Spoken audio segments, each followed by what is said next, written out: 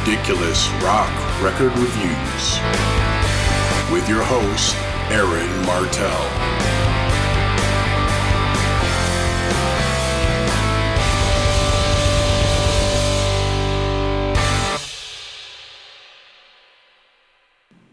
Hello there, I'm Aaron Martell, and welcome to Ridiculous Rock Record Reviews, a podcast where I talk about and review a rock album of my choice. This episode, we have someone sitting in the co-pilot's chair, Mr. Jonathan Howard. Jonathan, how's it going? And welcome to the R4 podcast. It's going well. I'm glad to be here, Aaron. Appreciate you having me. I really enjoy your show and been a big fan. There's not many shows like yours, so I really appreciate you doing it. All right, thank you. Thanks a lot. So, as the guest co-pilot, Jonathan got to pick the album we're going to talk about, and he selected Blind Melon's self-titled 1992 debut album. Jonathan, go ahead. Talk about how you discovered Blind Melon and their first album. Yeah, so when I was growing up, probably about 13, I had a babysitter who was a huge MTV and TRL fanatic, and basically I saw the No Rain video on MTV2 music videos. I don't know if you remember that channel. Oh, yeah. When MTV actually played videos. There was a time, right? There was. And I saw that, and I love the song, so I checked out the album and listened through it. And it's one of those albums that I just almost about every song on the album, personally, I think is very great. A very well put album. It's probably one of my top 50 albums of all time. Their later albums are a little bit just because of the internal problems the band was having. Were not as well put together, but they're good albums. They're just not like this album. This is like, to me, the Dark Side of the Moon for this band. You know what I mean? Yeah, sure. Like a high point for them. It's one of those albums that will always sell. It'll always be in the forefront. But at the same time, I know I mentioned to you this before, but I really think a lot of the sales and initial sales of this album were due to the major single of No Rain, and a lot of people didn't really dive into the full album, and so I think it's underappreciated in a sense. But yeah, I'm certainly one of those people. I remember having a curiosity about Blind Melon before I ever heard a note of their music. Due to the fact that the singer Shannon Hoon, he sang backup vocals on a couple of Guns N' Roses tracks, and he prominently appeared in it was Don't Cry video, right? Guns N' Roses video, I think it was Don't Cry. And he was singing right with Axl Rose right on the video.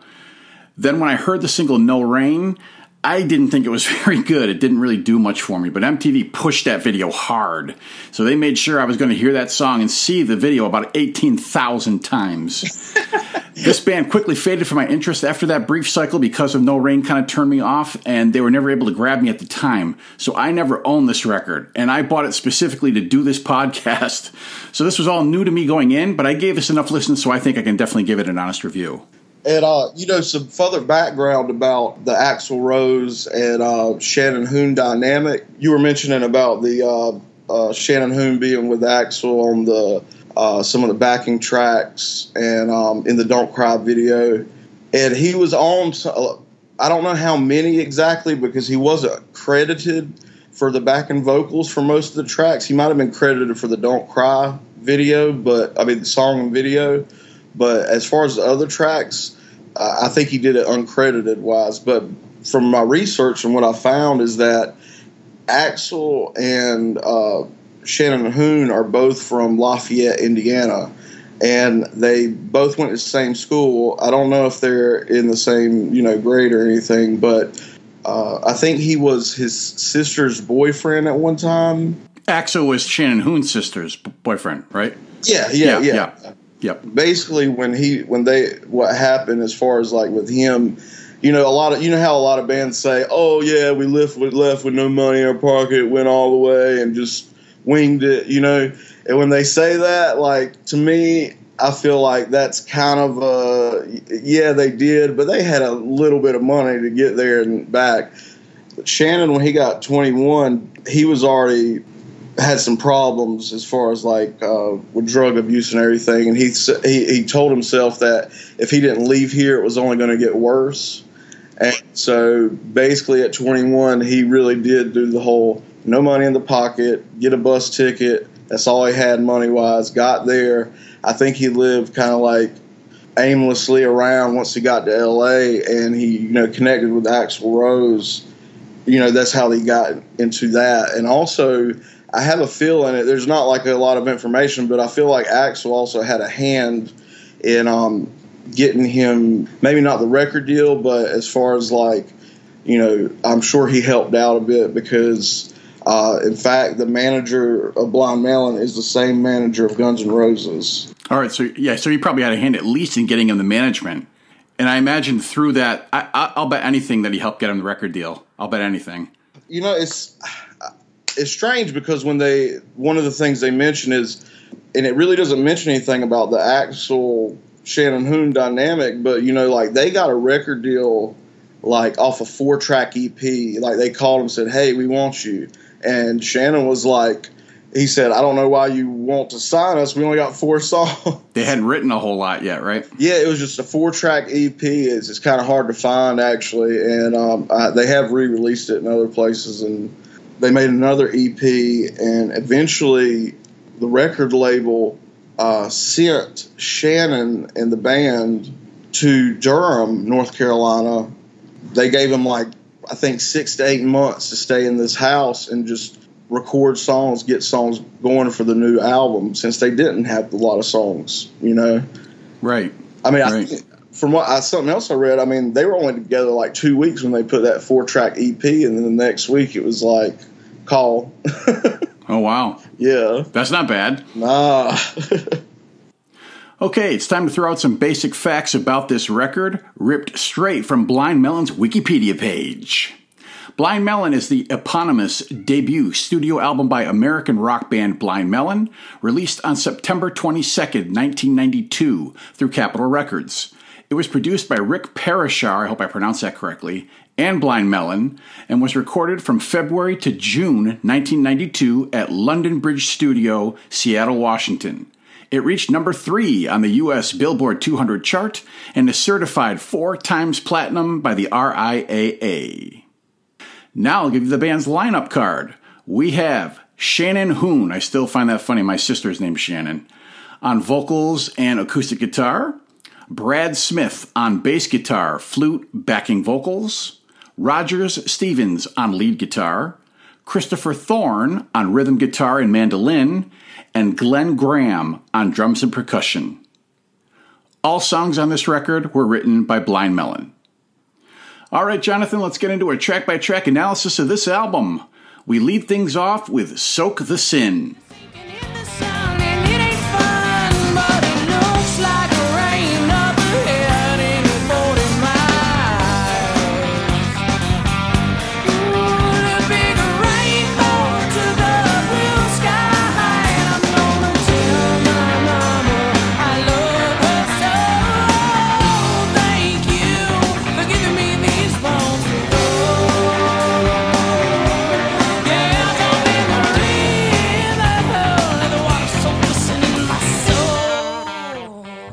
Jonathan, what do you think about this song? I think this is a really good opener. It's something I'll mention a lot about these songs. Is something that I think that kind of sets them apart. Or it may just, and I may be completely off base here, but a lot of their songs have multiple different interludes in between verses and choruses that are not the same consistent interlude. And I think really it makes a lot of these songs very dynamic, and because a lot of them are the way they are as far as the pace is a little bit slow, but then it kind of goes to that interlude that's kind of fast, and it goes back and forth like that for a lot of these. But I think that it's really unique for this band, the way they use interludes in their songs, and this is a perfect example of that. Some of their interludes could be songs themselves. And the way it connects it and makes it flow together, I haven't really. There's not a lot of bands I can structurally say as far as songs that has kind of used the interlude that way. I'm sure there is, but most of the songs, with maybe a few exceptions, have that kind of dynamic with those interludes, and this is one of those examples. Is in this song. All right. Before listening to this album, the only reference point I had for Blind Melon was No Rain. And this has a much different vibe, though. Sonically, it's got that alternative rock thing going for it that became big in the 90s. It's got a touch of the Seattle, especially Pearl Jam. I'm getting a big Pearl Jam feel, especially in the verses, which I suppose makes a little sense since producer Rick Parashar also produced Pearl Jam's 10. It does change gears in the choruses. Like you said, it slows down and it gets a little bit more trippy and psychedelic, and it's done very well. There's some very nice guitar interplay, which I dig the shit out of. I love guitar interplay. And the brief guitar solo is drenched in the wah pedal. Shannon Hoon's vocals are a little rougher and harsher than what you hear in No Rain, and I like them. The lyrics are a little bit obscure, but what I'm picking up is the narrator leaving home and striking out on his own. He wants to make his own life and make a new start. There's a baptism theme with jumping into the river and letting the water soak the sin from his souls. It's a good opening track, and I dig it. The next track is Tones of Home.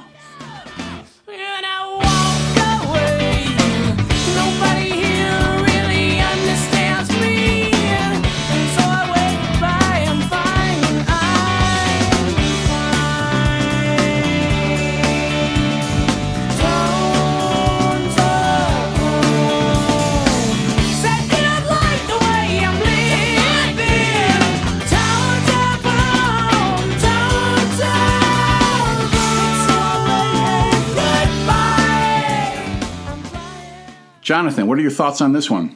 This is one of my favorite tracks on the album. I love the riff and the interplay between the two guitars. One of the things that I think I noted when I was doing my research is each guitarist likes to do the rhythm section one octave above and then also kind of overlay it with a distortion version of that same interplay between the octaves and the chords. And I think it gives it a really good dynamic. And the riff is just super catchy, and it does have that like 90s grunge feel to it. I honestly think this really, I like the opening track as the opening track. I know I mentioned that before, but I wish this would have been the opening track. And this was their first single. It didn't chart at all. In fact, their first two singles didn't chart, and the record label was thinking about even shelving the album because it had not done as well with the two singles, but the manager convinced them of one more single. And basically during this time, like when they had the opportunity, they got one more single to go. They didn't know which one to choose, but every time they were playing during the course of these tours, every time No Rain came up, the crowd went wild. They knew all the words, and so, they released that. But what's interesting about the Tones of Home song is that they re-released this song after No Rain, and it went to number 10. Yeah, this one doesn't grab me quite as much as the first track. I'm a little bit opposite of you. To me, this does sound like so many of the 90s alternative rock groups that were around, though the guitar interplay is still there. Blind Melon is distinctive for the guitar interplay, and their influences are more of the classic rock type guitars that I really like. But it just makes me think of your Crash Test Dummies type shit that isn't bad, but it doesn't yank my crank either. I will say it sounds great. Every instrument is clear and distinct, and maybe it's too pristine. I don't know. The lyrics are written by 3 of the band members describing how their experiences of moving to Los Angeles affected them and their perceptions of the place. I mean, there's some cynicism in the lyrics. The land of milk and honey is actually all hate and money, those kind of words. They're decent lyrics, but it doesn't grab me like the first track does, I think, sonically. Moving on, we get I Wonder.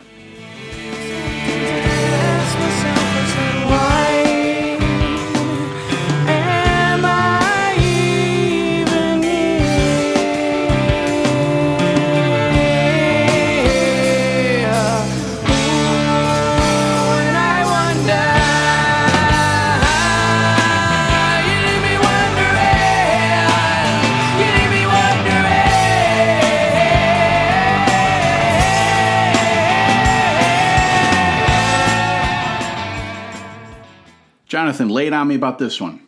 This is one of those tracks that the way the tension builds up, I feel like it's it really gives this ambiance to it. And I think this particular track, the opening of the song is, structurally, I think it would be considered an intro, but this is also what I was mentioning about the interlude. The song, the intro actually sounds like an interlude because it pretty much slows down and then it goes into like what you consider the foundation of the song. Yeah, they do this a lot too, like you kind of brought up earlier. It's also one that they released a music video for, which I was kind of curious about that because I don't know. I guess I wouldn't have considered this like a single, but they did release this as a single. And yeah, it didn't chart though, did it? No, it didn't. It did not chart. Yeah, I couldn't find a listing for it. Yeah, to me, this tune makes me think of Pearl Jam Light.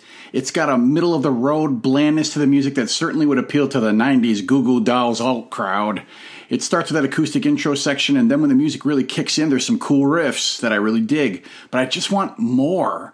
There's nothing wrong musically, but I just want them to rock it up a little harder. Again, there's some underlying psychedelic undertones, especially in the vocals. To me, this one, Shannon sounds a lot like Eddie Vedder in the verses, just not as good. The lyrics seem to be about a guy in an institution where he's being monitored and treated, maybe even a rehab center. And he just wants to be left alone. Leave me alone. And that's what I'm pulling from it. Now it's on to Paper Scratcher.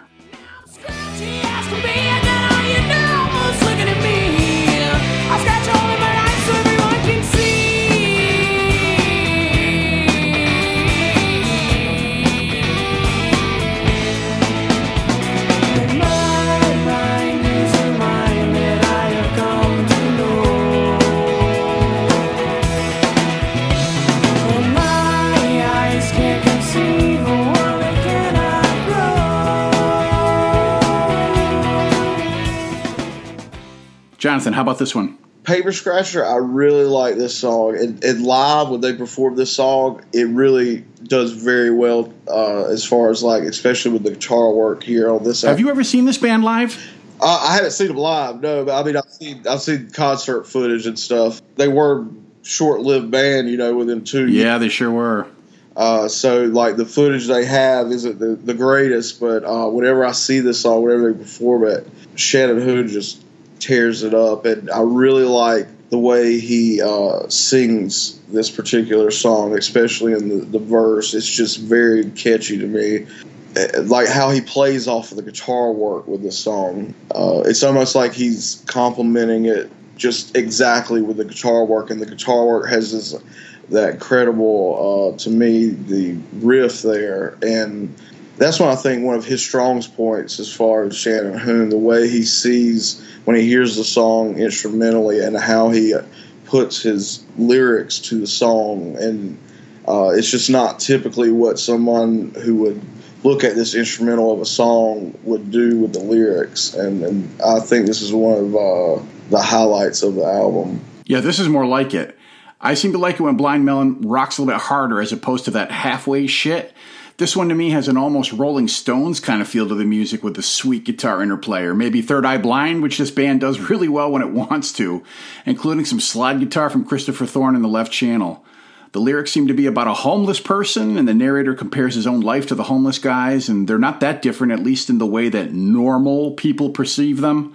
This is the type of song from this band I can definitely get behind. So let's continue with Dear Old Dad. Said, oh God, you gotta help me a little bit. You gotta have a really far from me. Yeah. Now I know I'm always right. There's another never even crossed my mind. Don't touch me there. I gotta be yours. So smack that hand and read this verse. So I read your life over the head. My newfound faith.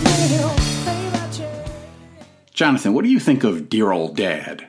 This song, I really connect with the chorus on this song. I mean, the whole, said, God, you got to help me a little bit. I really like that. That's it's really catchy to me, and the way they do that chorus and the drum work on that is, I really like this song. I think the drum work on most of this album is really good. Oh, yeah. He's an excellent drummer. I mean, he really accents the songs in a way that it because if it was heavier, the drum work, it would just completely kill a lot of these songs. Yeah, that's a good way to put it. He has to be very light around it. It reminds me a little bit of the Doors drummer, the way he kind of, glides around the songs to make it. That's good. Yeah, I could hear that. This one I'm kind of contradicted about. The verses are more of that alternative Counting Crows crap I've been complaining about. It's okay. It's just knocking my socks off. But I dig the chorus too. That riff is pretty cool, and that part does grab me. And then it has a classically inspired acoustic guitar solo that makes me think, why? I really dig the lyrics, though, which are about the narrator's girl finding God and becoming religious, and he can't handle it, as she doesn't even want sex anymore, and he's got to end the relationship. It's taking a toll on him. The vocals are okay, Shannon's voice is fine, but again, it's just okay for me. So overall, I kind of dig this tune, even if I don't like everything about it. So let's go to the next track, Change.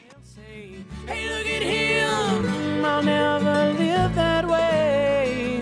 That's okay. They're just afraid to change.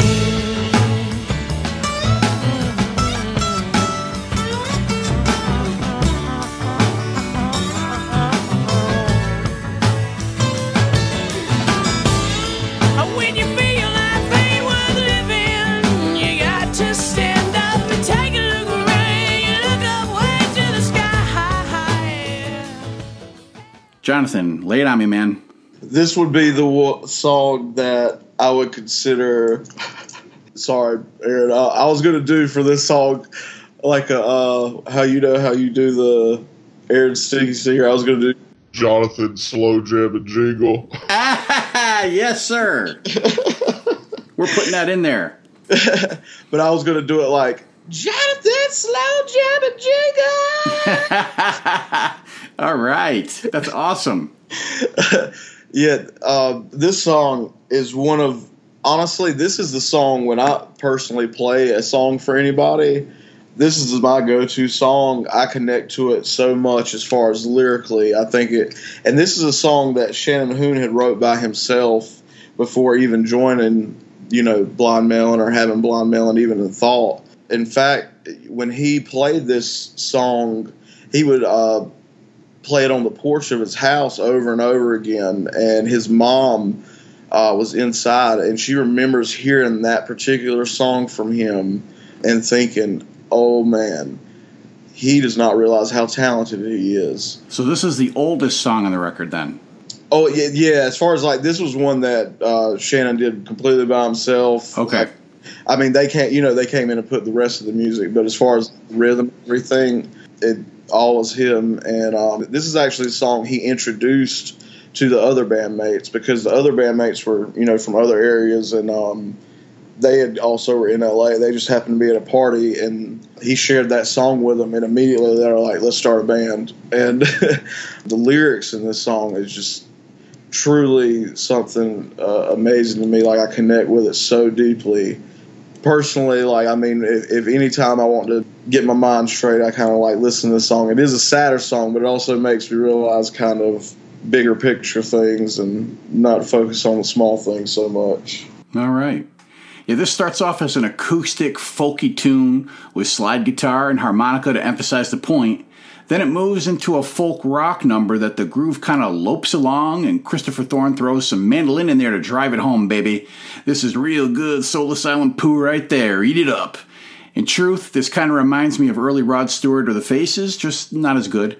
Lyrically, it's pretty straightforward. Life can kick you in the balls or elsewhere if you're not a dude. But you gotta stand up, face it, keep dreaming, and make the changes in your life you need to keep going. There are a gazillion songs about this very topic, and they all have the same message, and in the end, unfortunately, it seems like Shannon didn't heed his own advice. Yikes. This was the fourth single from the album, and fourth single? Really? And here comes No Rain. And all I can do is just pour some tea for two and speak my point of view, but it's not sane. It's not sane. I just want someone to say to me, no, I'll always be there when you wait.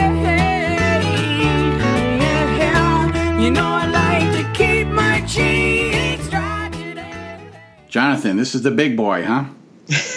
Yeah. This is the big one.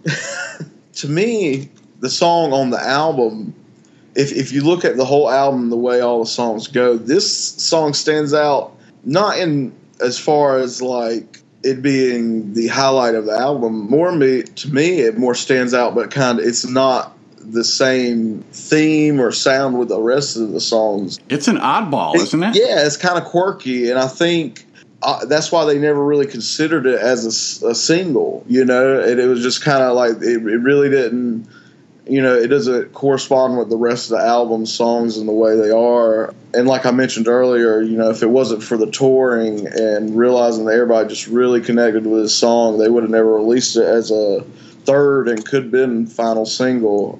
But once they released this, like you said, heavy rotation, and it just shot them up into stardom, really. Yeah, this is the one everybody knows. It was the only Blind Melon song I knew before I started preparing for this podcast. I didn't care for it then, and 15 plus listens later, I don't much care for it now. I did like the video, though. It's iconic. And I have to admit, I have a soft spot for the B-girl, poor thing, bullied and laughed at because she's different. But it all ends so happy when she finds acceptance in her tribe of like-minded bee people who jump in the fields, make honey, piss on flowers, whatever else bees do. Musically, this song is breezy and kind of floats along with the psychedelic overtones. Christopher Thorne plays the acoustic guitar on the left channel. Roger Stevens plays the echoey electric guitar on the right channel. It is perfect for all you Toad the Wet Sprocket fans who need more of the good shit. Shannon's voice is phased and spacey, and I didn't care for it when I first heard it, but I guess I got used to it. I heard it enough. The lyrics to me seem to be about someone who's depressed and is looking for acceptance from someone who will be there for him. Come on, he wants to keep his cheeks dry. This was the third single that hit number 20 on the U.S. Billboard Hot 100 chart, number 4 on the Billboard Mainstream Top 40 chart, and number 1 on the Billboard Modern Rock and Mainstream Rock Tracks chart. If someone could explain to me what all these fucking charts mean, I just might give a shit. Or not. Honestly, this really is my least favorite song on the record. It's so different and I don't care for it, and regular listeners know that I call that song Aaron's Stinky Stinker. And something funny about the music video, I know you mentioned about the bee. The cover album, a lot of people think that the bee on the cover album is the bee in the music video, but the bee on the cover album is actually, I can't remember which bandmate, but one of the bandmates, an old picture of his sister or cousin, and the actual girl that is in the video, so she's a different girl, because at that time the girl on the album was way older and couldn't play that well. Well, yeah, you'd have a bee woman and that wouldn't work. Yeah. And it's funny, you should check it out sometime. They have a YouTube video of her being interviewed about that, because she's still kind of the video girl or the record cover girl? The video girl, because she's kind of iconic as far as as videos go. I actually like that video. I hate the song, but I like the video. Isn't that funny? Yeah. All their videos have this side story that's not really the storyline of why it's in there and how it relates to the song is not super clear. It's kind of you've got to connect the dots a little bit to try to figure it out. In this particular video, I don't know why Shannon decided to, but in this video, he decided to take acid during the video. He thought it would make it better for him, because he had... Oh, I'm sure it made it better for him. well, better for as far as, because I think, on the video... I'm sure he was feeling good when he made that video. But you know how the video, they do that kind of hippie sway kind of thing? I think... Yeah, and I think that turned me off, too. I've never been a Grateful Dead... those super psychedelic, drugged out bands. I got that vibe from it, and I was like, fuck that. I don't want that. So yeah, I never really gave Blind Melon a chance, honestly. Next up is Deserted.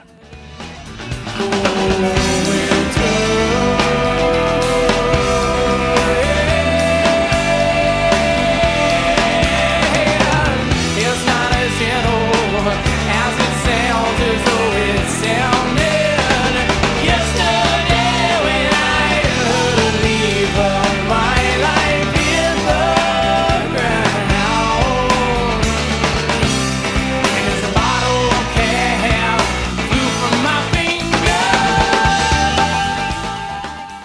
Jonathan, how about this one? This is one of the songs that I do enjoy and I like, but I don't connect with it as much as the other songs on the album. I do like the chorus a lot, and he does do that thing with his words and like kind of like tacking on to the guitar riff in this song. And overall, it's a good song. It's just one that's not one of my favorites on the album. Sure. Yeah, this one isn't bad for me. It rocks a little tougher, like Hootie and the Blowfish. We got that guitar interplay I'm a sucker for. I haven't talked about the rhythm section much, but I should. Brad Smith's bass playing is good, solid. He's not playing just root notes. His bass lines are interesting and you can hear him clearly. And most of the time, Glenn Graham's drums are creative and add to the sonic density of these tunes without overpowering it. He's got that lighter touch like you were talking about. The lyrics seem to be yet another down and out, rock bottom, I want to get better, I need help kind of thing. This song could easily fit on Alice in Chains' Dirt. No? Yeah. Why not? I don't know. I'm kidding. Truthfully, though, I do dig this one, and I definitely favor the tracks where the band rocks a little harder. Now we move on to Sleepy House. Here in our sleepy house, as our Wi-Fi bugs away, the candle flickers at me to say, and in my head I sometimes pray, are you feeling fine? As I was a little child, and I'm feeling better when I'm high. Jonathan, what do you think about Sleepy House? Oh, I don't know. This song, as far as the structural, it's one of the most straightforward structural songs. I think the slow pace pretty much is consistent throughout between verse and chorus. The meaning or behind the scenes kind of meaning to the song. I mentioned during that time when the record label was like pretty much, hey, go. We're going to get you a place where you want to go. You're going to have a couple months to, write songs, get an album ready. And, send them to Durham, give them 6 to 8 months to, get everything to go together as far as like songs, get some solid songs. And this particular song is about the house they were staying in Durham. So that's kind of the background meaning. And I do enjoy the song. I think it fits well where it is in the track listing. The kind of breaks up a little bit of the dynamic that they continuously are doing throughout the album, minus the No Rain song. But I think it's a solid song. Yeah, there's an instrument on this song that I didn't learn how to pronounce it, so I'm going to butcher this thing, and I apologize to anybody who is a big fan of this instrument. It's called a sarangi, an Indian stringed instrument that produces a very distinctive sound, and it's played by Ustad Sabri Khan. He's a noted player of this instrument, sarangi, I don't know what it's called, I'm sorry. It just adds to the trippy feel of this tune, as the groove is mellow and very stonerish. The guitar tone Roger Stevens gets is really far out, man, and Smashing Pumpkins got nothing on this psychedelic sound, baby. The lyrics to me seem to be about how life is hard on our boy Shannon again. He wants to feel better like he did when he was a child, so he needs to get high to recapture that good headspace. It's okay, but that just kind of sums up this record for me. You covered what the Sleepy House actually was, so I think we're finished with this one. Aw, yeah. Onward we go to the next song, Holy Man.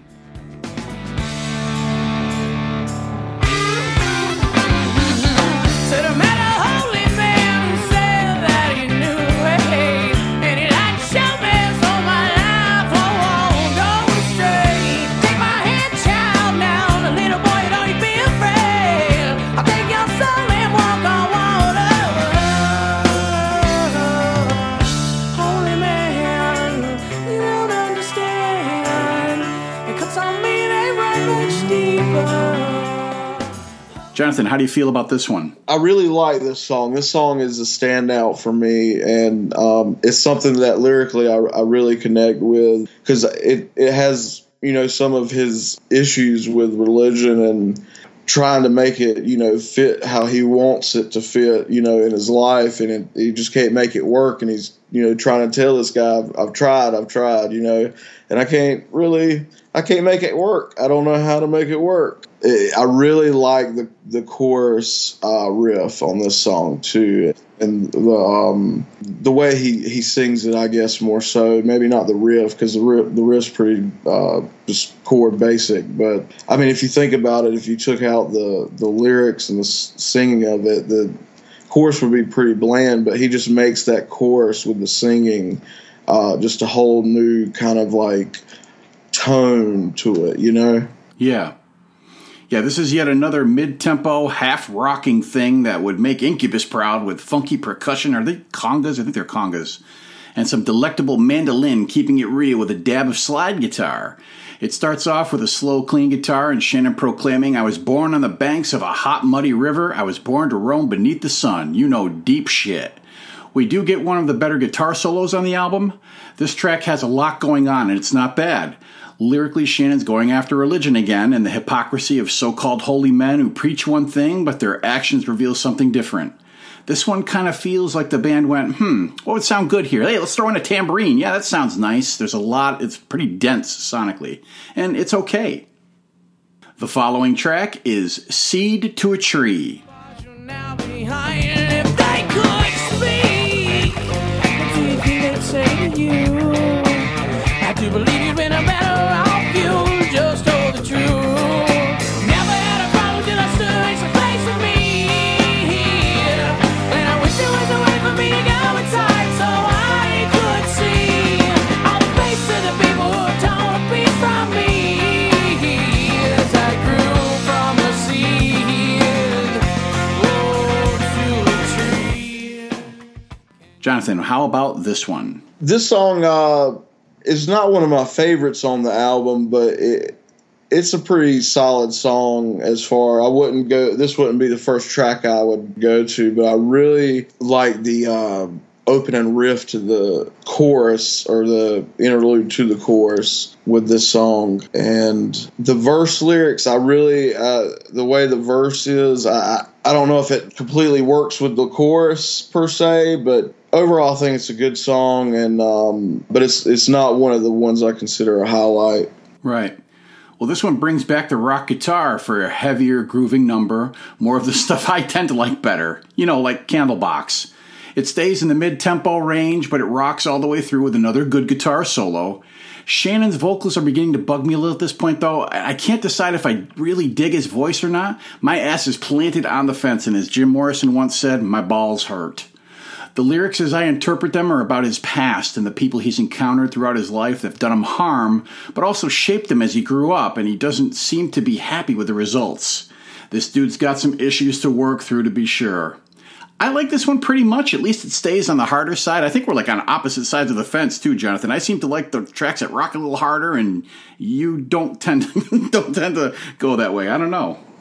Yeah, that's strange, because I'm usually a rocking guy. I think what I was saying earlier is about how they use that interlude with those other songs. Like, it really, the slow part, it makes it go, I don't know where it makes the slow part kind of stand out. But you're right, we're kind of on the... Yeah, you gravitate to that a little bit more, yeah. Yeah, we're on the opposite ends of things, but... overall, it's still, I think we're kind of agreeing as far as, like, these are... For the most part, we are, yeah. Yeah. The penultimate track is Drive. While he's speaking out through his airy eyes of pain, till that living song comes along.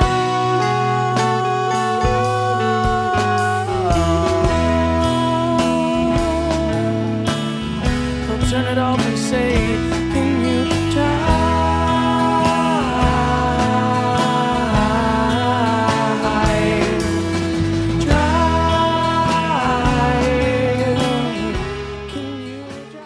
Jonathan, let's take a drive. I don't know where to, because the song is one long verse, and but I do like it. It's very unique. It's one that I've ended up, when I first heard this album, I really tended to to skip this song, but over time I've really started to like it. It has a kind of sway to it overall, you know. It kind of like when it's one verse, you know, pretty much verse 1, verse 2, verse 3, but like, I mean, it's very slow and kind of, you know, reminds me kind of a wave visually.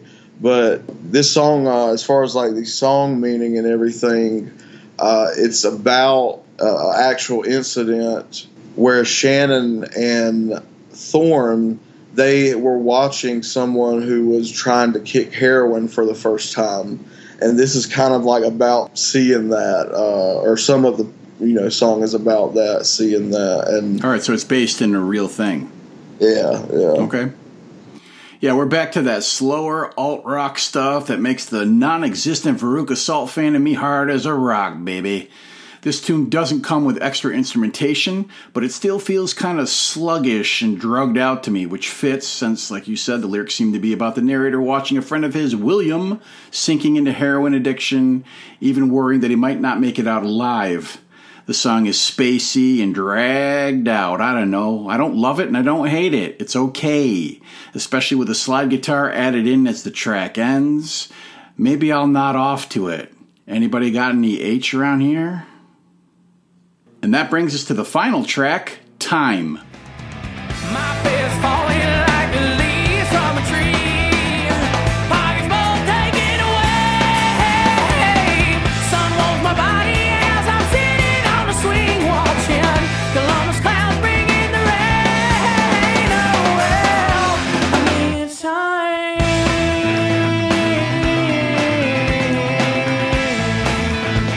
Yeah, well it's time to go.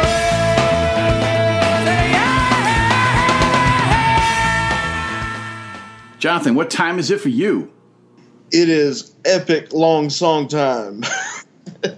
I really dig this song. I like the placement of the song as the last track, the length and the way it kind of goes in and the tension builds, and then it goes and it kind of goes out, and in a, you know, it just kind of, it's like almost like a arc, and you know, like almost through a storyline in this song. The pace and the I really like this song, and it kind of reminds me of similar things to, like, you know, last tracks on the Doors end, you know, pretty much like albums where the last track they had a free for all, you know, like 20-minute songs just sitting there. But, you know, this is more of a condensed one, even though, you know, I really like how the flow of it, you know, it starts off slow, it builds, it gets heavy, hits a peak, and then it kind of just starts slowing back down and fades out.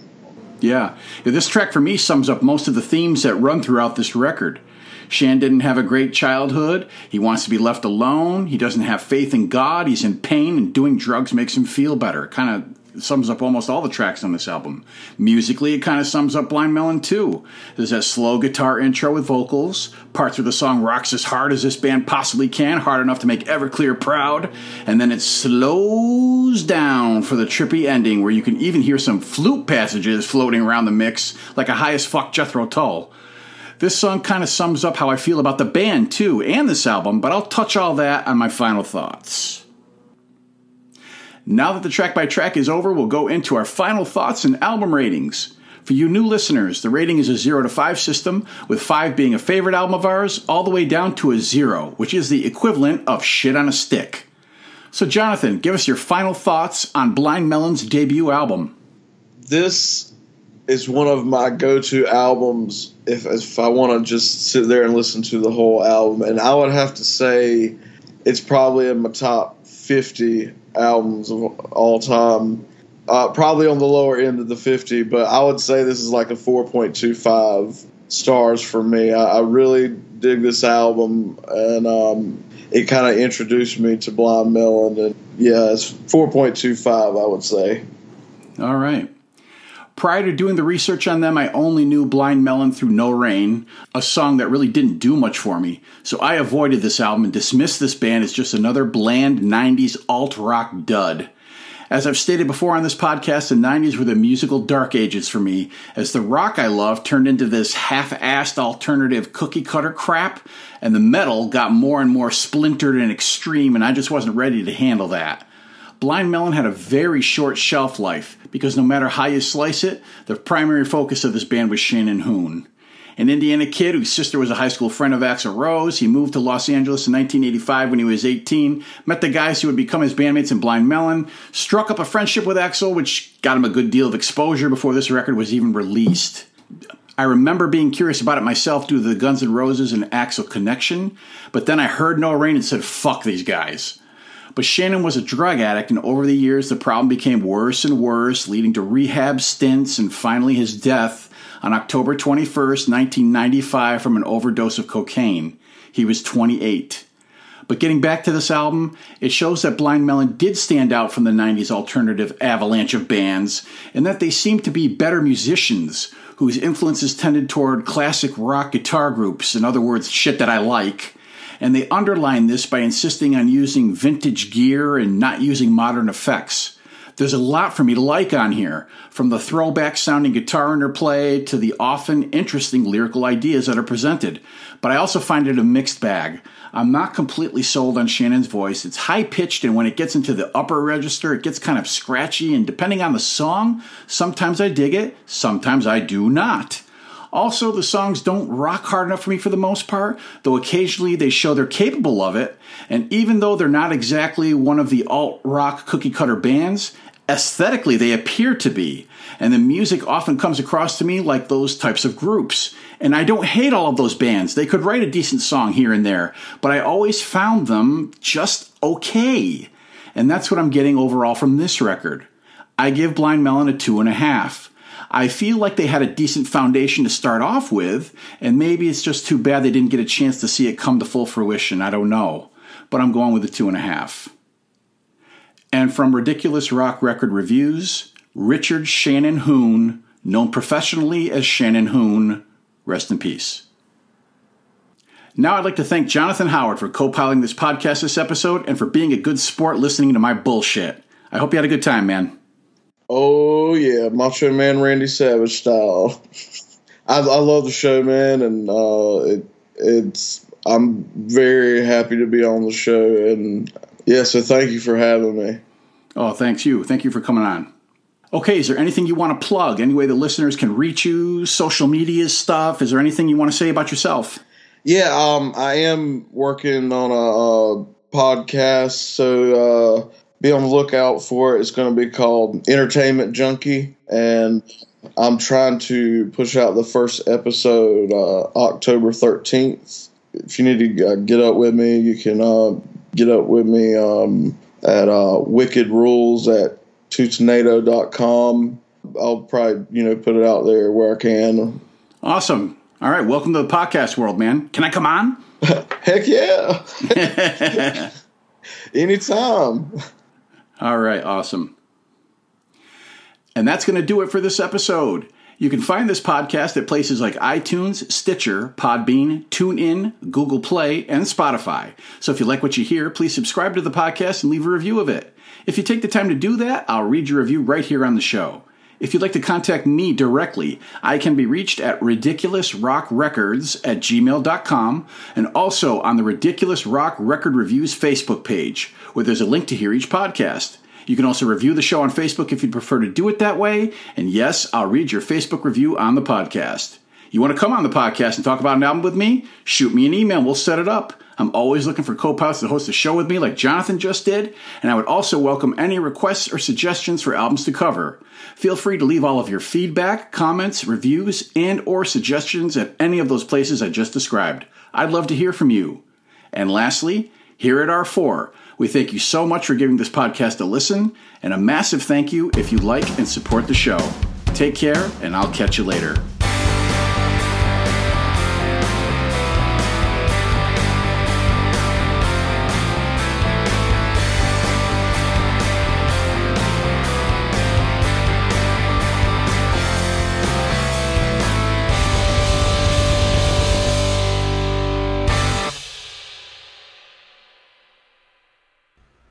Yeah, man. Get your shit together, Jonathan. Come on. Oh, yeah. I got shit going on all the time, man. You hear vehicles driving by, friggin' garbage trucks, my dumbass dogs are always trying to get in the fucking podcast. There goes something down the street. Yeah, that's not loud. Jeez, what the frick, man? Oh, that shit annoys me so much. I think my dumb dogs want to leave this room. Just give me one second, Jonathan. You can get your notes together for dear old dad. Right back. Ba ba ba ba ba ba ba ba ba ba. Boopy doopy boopy doopy boop boo. Ba ba doopy ba ba ba da boop boo. Ba doopy scooby doopy doopy ba boop ba shooby doopy ba ba ba. All right, so we got one more to go. How are you with this one? You got your shit together for this one? Or do I gotta wait a half hour? No. I'm kidding. I have so many boxes open on my damn computer. It's ridiculous. Oh no! The fucking lawnmower. Shut up! Don't even do it. Oh man. Alright. So are you ready for this one? Yeah.